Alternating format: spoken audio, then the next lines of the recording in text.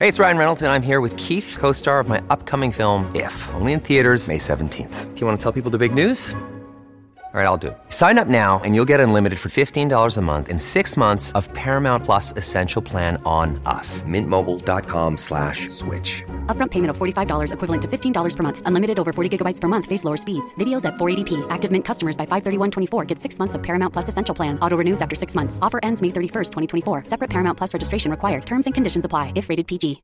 Up first on the show, though, a one-on-one with Provincial Health Officer Dr. Bonnie Henry. Her understandably busy schedule saw a need to connect mere minutes ago. We've turned this around as fast as humanly possible. So here's the conversation I just had featuring many of your questions. Have a listen. First of all, thank you so much, Dr. Henry, for joining us. Good morning. I asked our CKNW listeners for their number one question for you, and the overwhelming response was actually not a question. And they want to thank you for your leadership. Oh, really? That's very kind. Thank you. And I had to definitely put that forward because it was an overwhelming majority who wanted that to be the very first thing we covered. The second, however, is a little bit more contentious, and I know you've been referencing this for the last number of days, certainly specifically. Most are really concerned about air travel and also the U.S. border. They're feeling nervous about our success here in BC being at risk. You know, I think we're all a little bit nervous. It's been a very challenging few months, and we've done a great job. And we all of us in BC have put our hearts into this. So the thought that somebody may not understand that and may put that at risk is anxiety provoking for all of us. But I do think, we need to put it in perspective. There are restrictions on the border, and we need to ensure that people who are here are doing the things that we're doing. But I also want to say that, now that we're starting to travel more within BC, even people in BC and the rest of Canada who are coming here, we need to take this to heart as well. We're starting to see some increased transmission in the interior, for example, some host parties where people are getting together, and that's fine. But you need to keep it small, and you need to make sure that you know how to contact people so that we don't get these transmission chains that we can't stop. And when you say we can gather, should we always gather outside while we have the opportunity to do so? You know what? We do know that this virus doesn't transmit nearly as easily outside as inside. So yeah, especially with the weather that we're having, now's the time to have those gatherings outside. But again, it is important to keep it small, because even outside we know that if you're having a prolonged conversation in close with somebody, that's how this virus can be transmitted. And we've seen that happen, unfortunately, in the last couple of weeks, where people who have really mild illness or may not realize that they have it are having even outside parties or a mixture of inside and outside and meeting people. And, it's our nature. We want to do that, especially young people. It's an important thing to do. But we need to make sure we know who we're partying with so that if something comes up, we're able to warn people quickly. In watching your briefings, Dr. Bonnie Henry, we see you and hear you speaking about young people and how they really need to know their part of this solution, and how not knowing who you might be partying with can be a real risk when it comes to that all-important contact tracing. Absolutely. And, one of the reasons why we're talking about making sure we keep our numbers small is so that we can find that balance where we're minimizing that transmission. It goes back to what we know about this virus from the very beginning. Once there's no treatment, there's no vaccine. So once you've been exposed, there's nothing we can do that will prevent you from getting sick if you've been exposed to enough virus. But what we can do is stop you from transmitting it to others. And none of us wants to transmit it because we're going to pass it on to the people we're closest to. So it's really important when you're having these gatherings, especially now, and we need to have that social connection after being cooped up for this while, to take that responsibility for yourself. Make sure that if you're not feeling well at all, that you stay away from that one. There'll be another opportunity, and that you know the people that you're with, or at least have some ability to connect with them, to contact them if something comes up. And that's what we've seen happen in Kelowna very recently. Right. People were just having a good time, and that's fine, but we need to be able to connect with those people when a case comes up, and that's how we all protect each other and our community.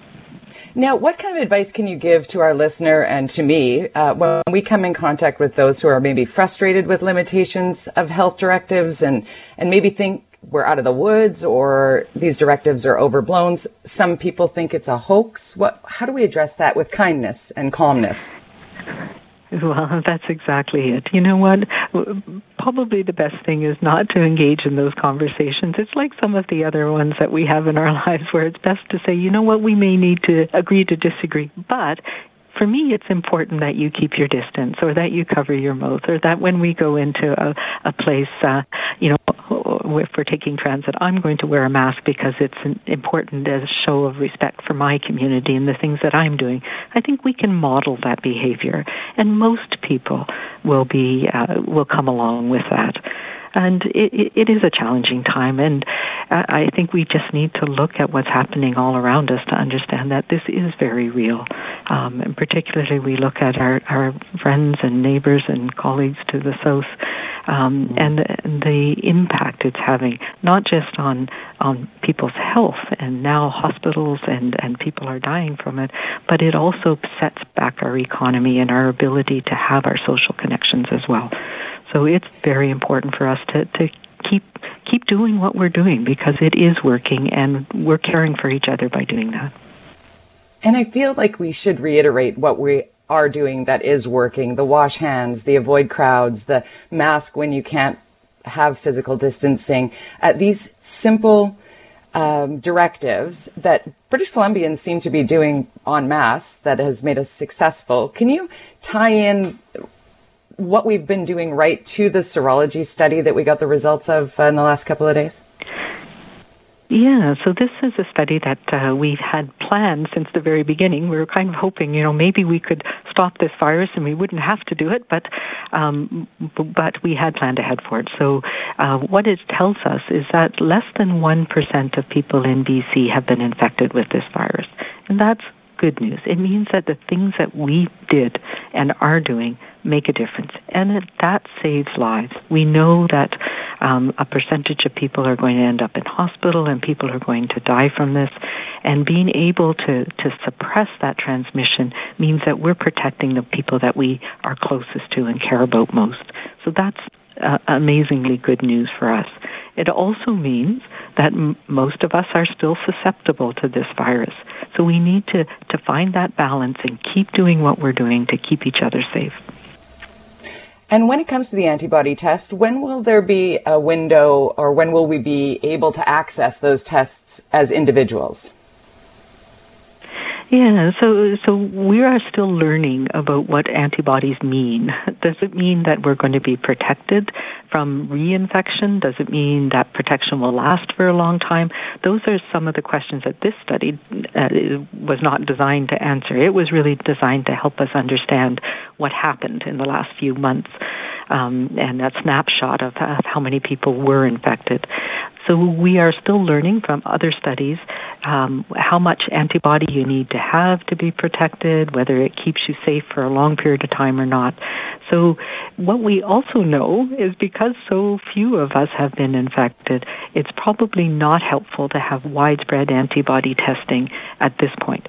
What we're going to do is look at targeting specific groups to see who's been impacted most. So we'll be looking at essential workers, people who have been working during this period of time. We'll be looking at healthcare workers.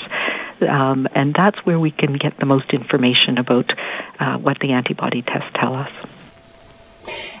We're going to hear something from Premier John Horgan and Education Minister Rob Fleming today about getting back to school.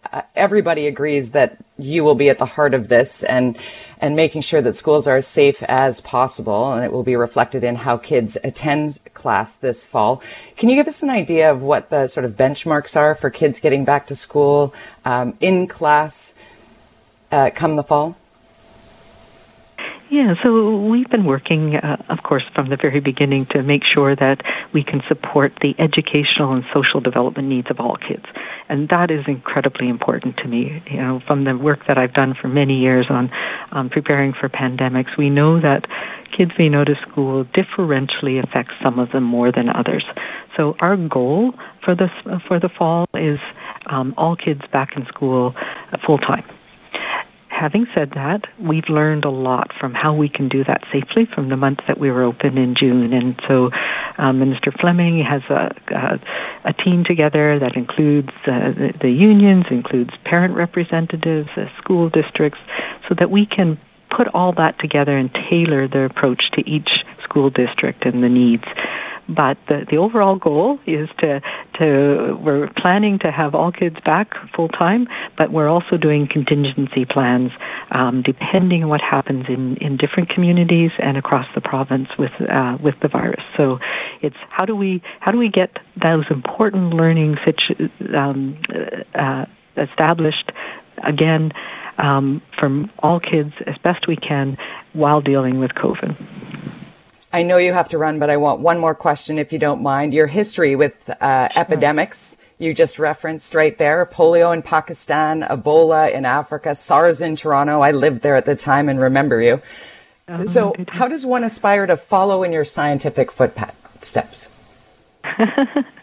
I don't know. I think we're all a product of our own experiences, but I think, you know, it's more finding something that you're passionate about and interested in, and being able to just follow that passion.